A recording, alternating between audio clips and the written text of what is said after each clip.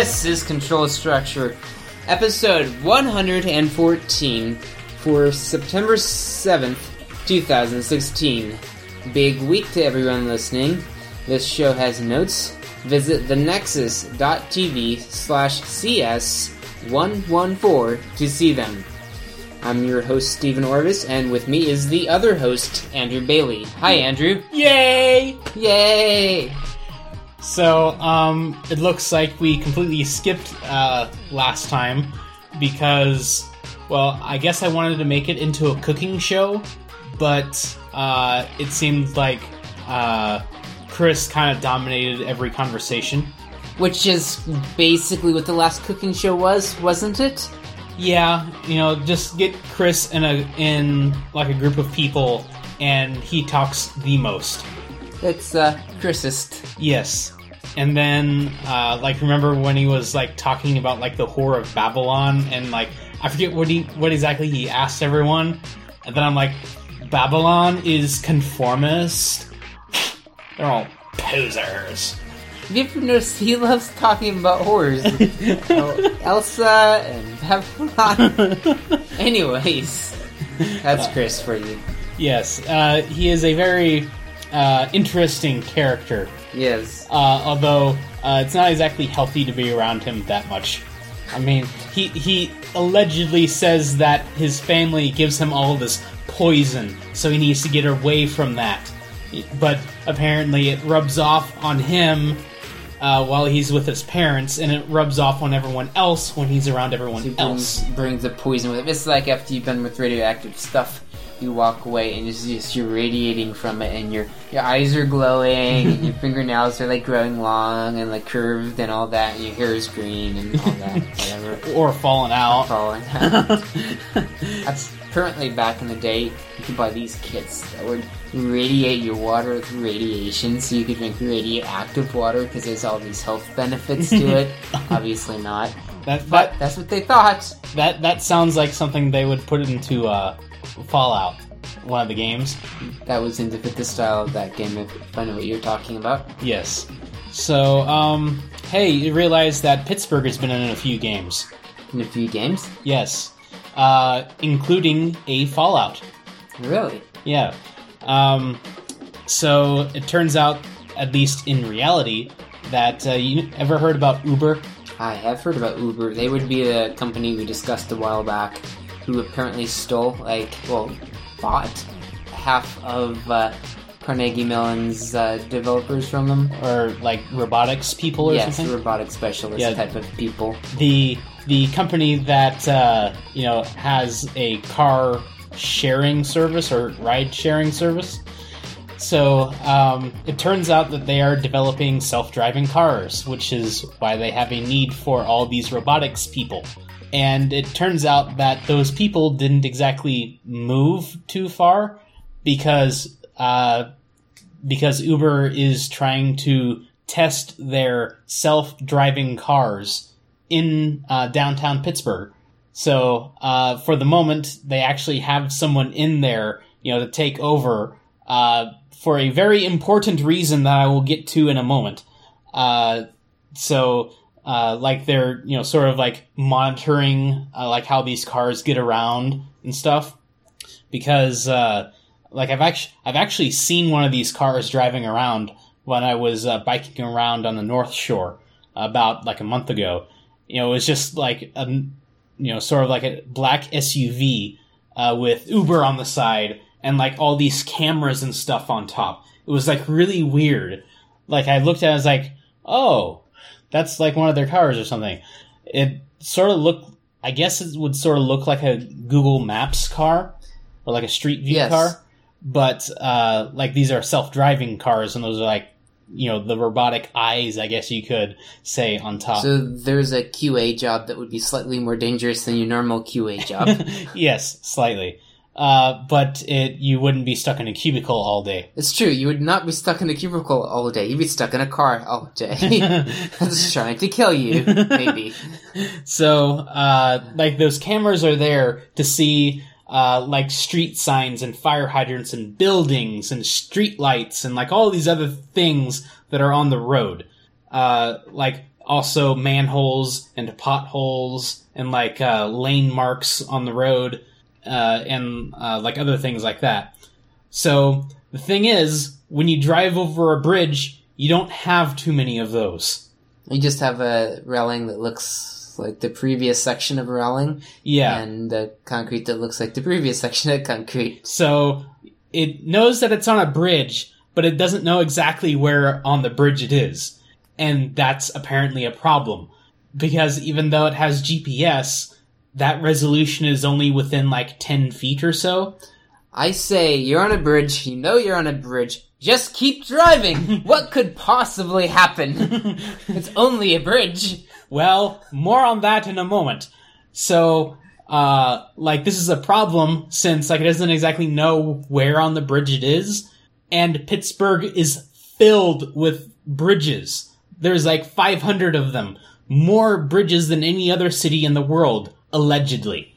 So you're driving along on the bridge, and, you know, they're sort of like doing some construction on the bridge, and suddenly the bridge is on fire, which actually happened in downtown Pittsburgh, it was last Friday afternoon.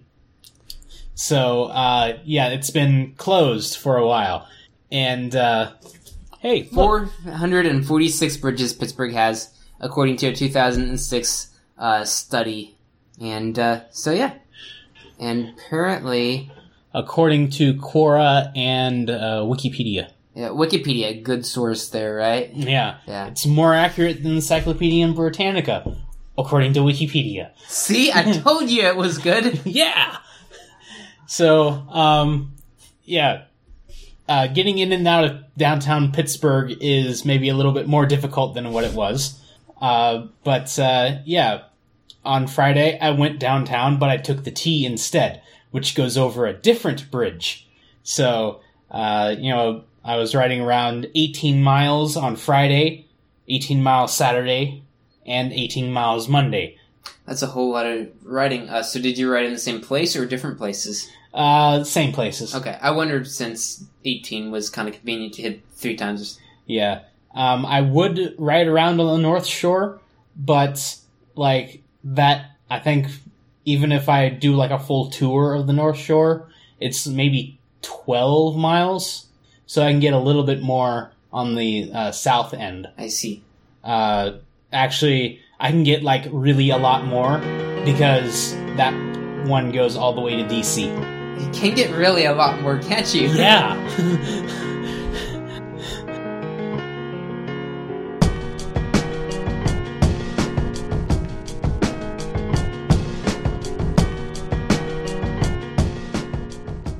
Raspberry? Raspberry? Raspberry? Raspberry? Raspberry! There's still no one next door! So, apparently now you can make raspberry cake in the Raspberry Pi Bakery. This 12-year-old coder apparently decided that he wanted a way to configure a Raspberry Pi easily and headlessly so that it could do such handy things as connecting to certain networks and things. And of course you can go in and edit some file under etc/network/something/something and achieve those things. That's fun. Some Googling and some handy use of VI. It's not that difficult if you have Google. Anyways, this is way easier because it has like a drag and drop style. It almost looks too easy, maybe, but it does look easy.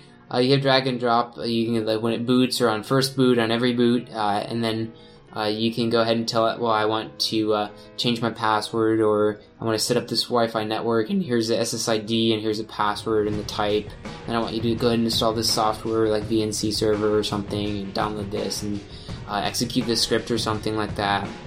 And so that's pretty neat. So you can set up a brand new Raspberry Pi headless mode. And also it says too, if you have one that's already up and going, you can pop your SD card into your computer and go ahead and run this bakery thing on it, and you can modify your existing Pi and use this to add on functionality onto it, such as your configuration or whatnot. So it's a neat concept for quickly configuring your Pi so that you can make it easy to do. I guess it can do a full imaging too, really, if you needed to. Yeah. So that makes it foolproof configuration. So this is great for, I see, especially younger kids that want to do stuff.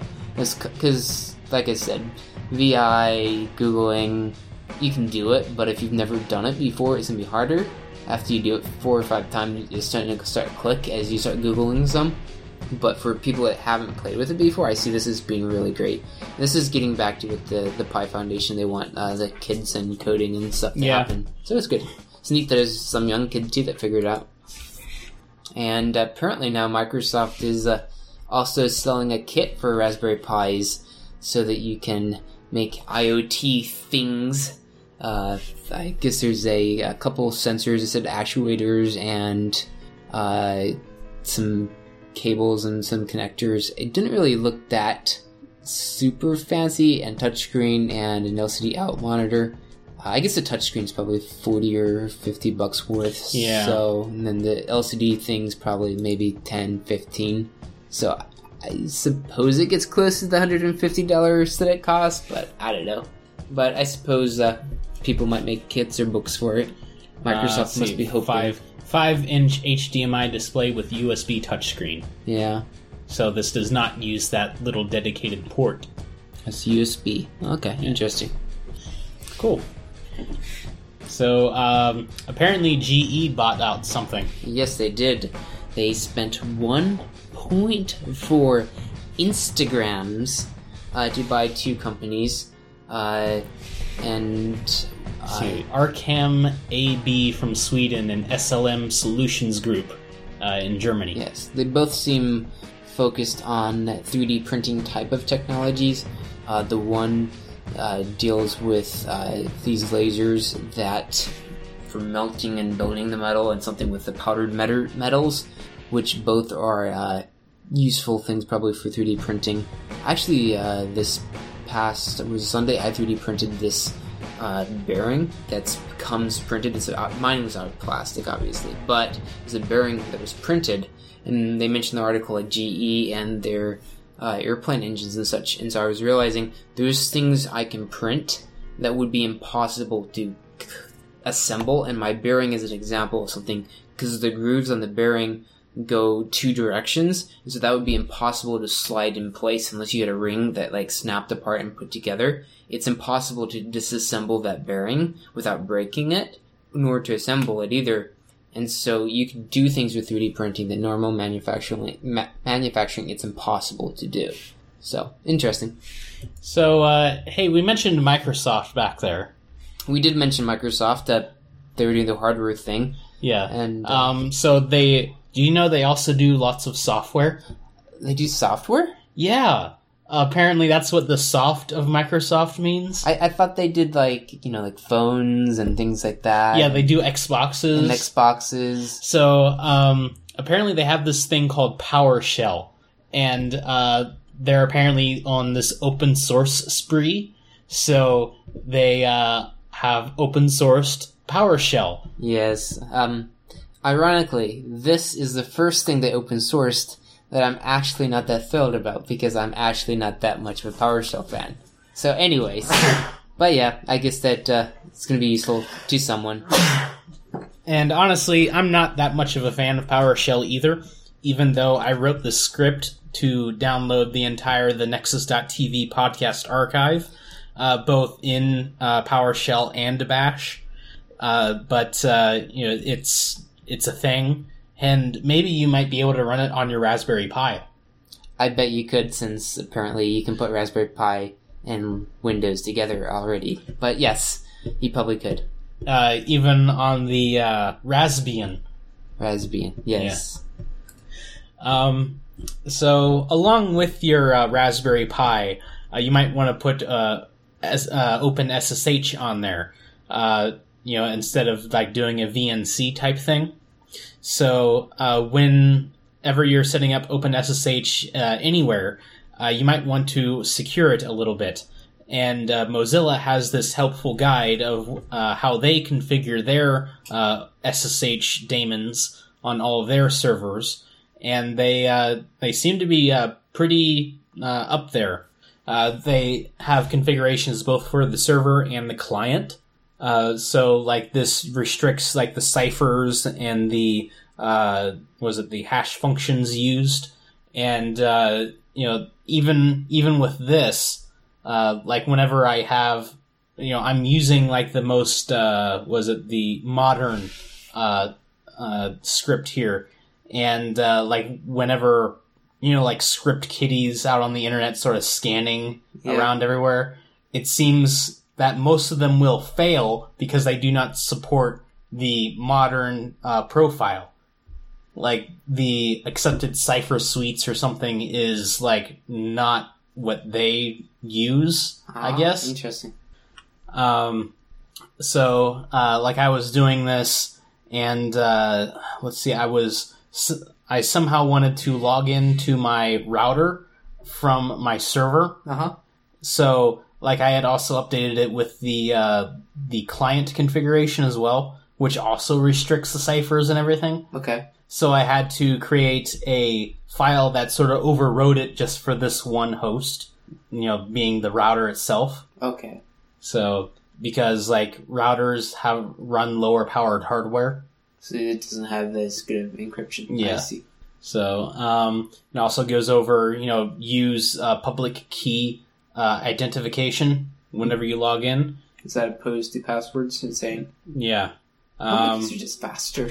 Yeah, so failed. Does it give a reason why? Is it because of plain text and not sending your password out there? Well, because a password is only a certain number of bits of, entropy, whereas a public key, especially like RSA public keys, are like thousands of bits. That's true. That's a great point. Yeah. So, and also, I think it's like Edwards curve or like twisted Edwards curves and elliptic curves are also very secure as well. So you remember like the NSA going in and sort of like compromising standards? Yeah. There's like, I think it's like one of these twisted Edwards curves is was completely independently developed outside of the government. So it is sort of proven to not have any government installed backdoors of any kind. Which can be a good thing in this day and age. Yes.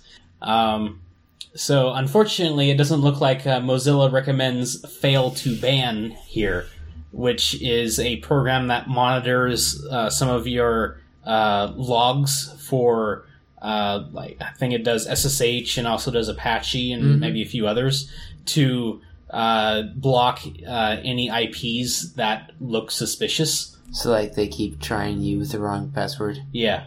That's a nice idea there. So like I have that plus my public key crypto, and now like I don't really feel bad about running on port 22 anymore. So let's just say this. Bouncing to something completely different, like CSS over your web server there. So what if you want to figure out if a certain browser supports a CSS feature? Well, there's actually a CSS thing for that, and it's called @supports, and you can query, a certain, I think it's just like this CSS property or value. So you can say, it's like, oh, if you support this feature, use it over here like this, and oh, since you support this, you might not want to do these other things either. So I wonder what the counter positive is. Is there like an else for the support? Or can you say not supports?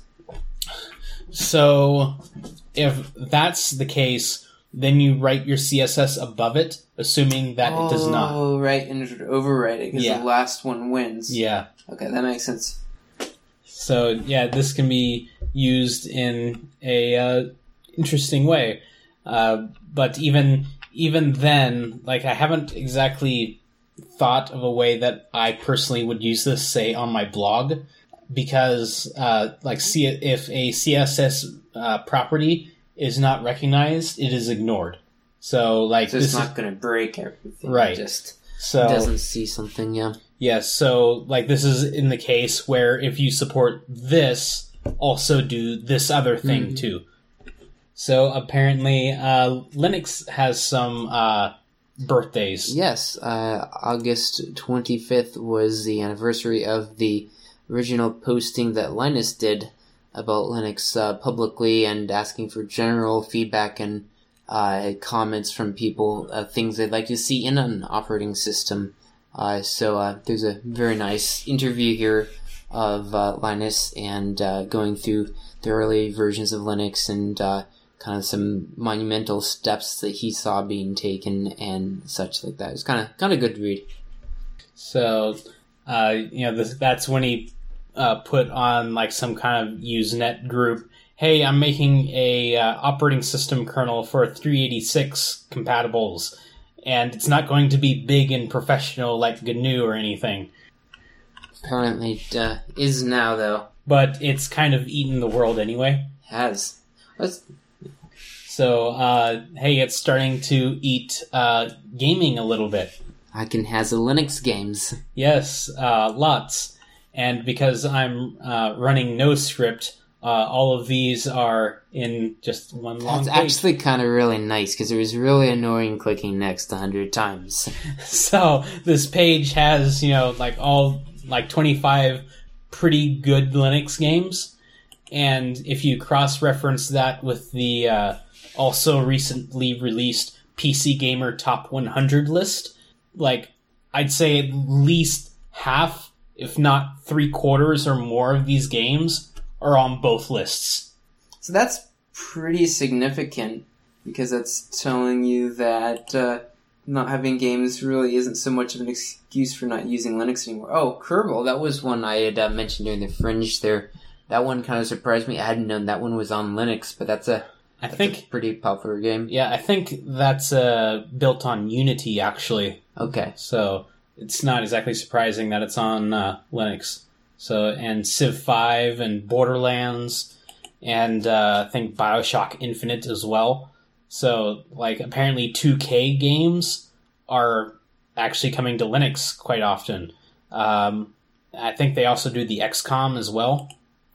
It seems like Steam is still running with the Steam OS idea, and it's been kind of quiet lately. It seems like they're just sitting there churning out games, setting themselves up for it to kind of get big. Yeah. So, yeah, I need to get on that a little bit. Have I been owned or pwned or whatever? This is kind of ambiguous here, but I guess, pwned. From what I googled it once, from what I understood, pwned was just a misspelling of owned. Yeah, that's what I understood it to be. So I think we've mentioned this website before, but it's a site where that collects all these data breaches and puts all these emails and usernames into lists and lets you search through them to see if your password or password hash has been leaked or stolen. So it does. I don't think that. Okay, well there's been a few breaches of late, at least notable. Dropbox and Last.fm got breached back in 2012, but they both turned out to be a little worse than first thought. Those the ones where anyone could log into any accounts. At one point you could do that on Dropbox, but let's see. I don't think that they have the Last.fm up on here, but I guess presumably it might be pretty soon. But this site has dozens and maybe 50 or so services that have been compromised that you can search for.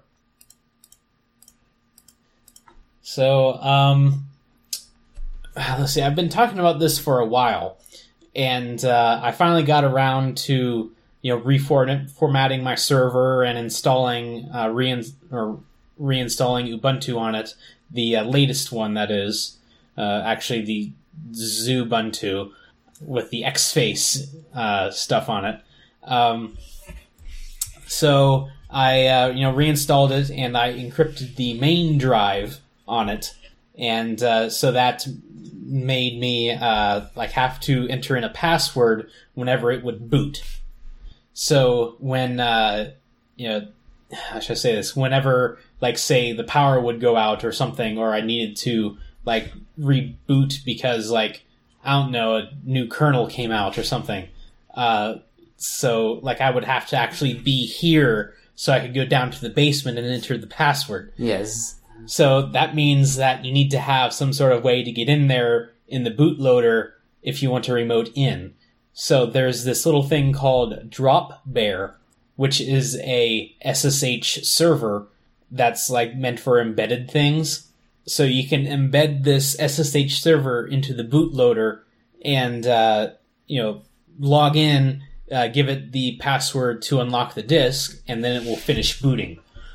So the thing about doing it on Ubuntu is that Plymouth, which is the the little graphical thing that allows you to log in visually, that little prompt that comes up with username and password box. Yep. That comes in and says, "Hey, your hard drive's encrypted. I need the key for that, please." And then it shows a password box, on the monitor. But if you're doing it remotely through SSH, Plymouth will not exit. So is your server not headless then? It is not. Okay. So if you remember, walking down there, there's the actual box, and then there's a microwave with the CRT on top of it. Okay, I think I do remember that. Yeah, we can go down there and look at it again if you want. But so it's not exactly headless, but it operates like it is. Yeah. So the thing of it is that Plymouth will not, kind of exit whenever the drive is unlocked. So you need to work around that. A workaround don't run Plymouth quite yet, which puts in a rub to the whole thing in that you need to unlock it remotely. You cannot unlock it, when you're sitting right in front of it. Which is at least usable that way. Yes. So, you download that, configure it with some public keys, the host key, and then your user key, so you can, log in and, still not use passwords, and just use the more secure public keys, and unlock it, and then, it'll finish booting and everything. So then I'm okay, this seems to be working pretty well.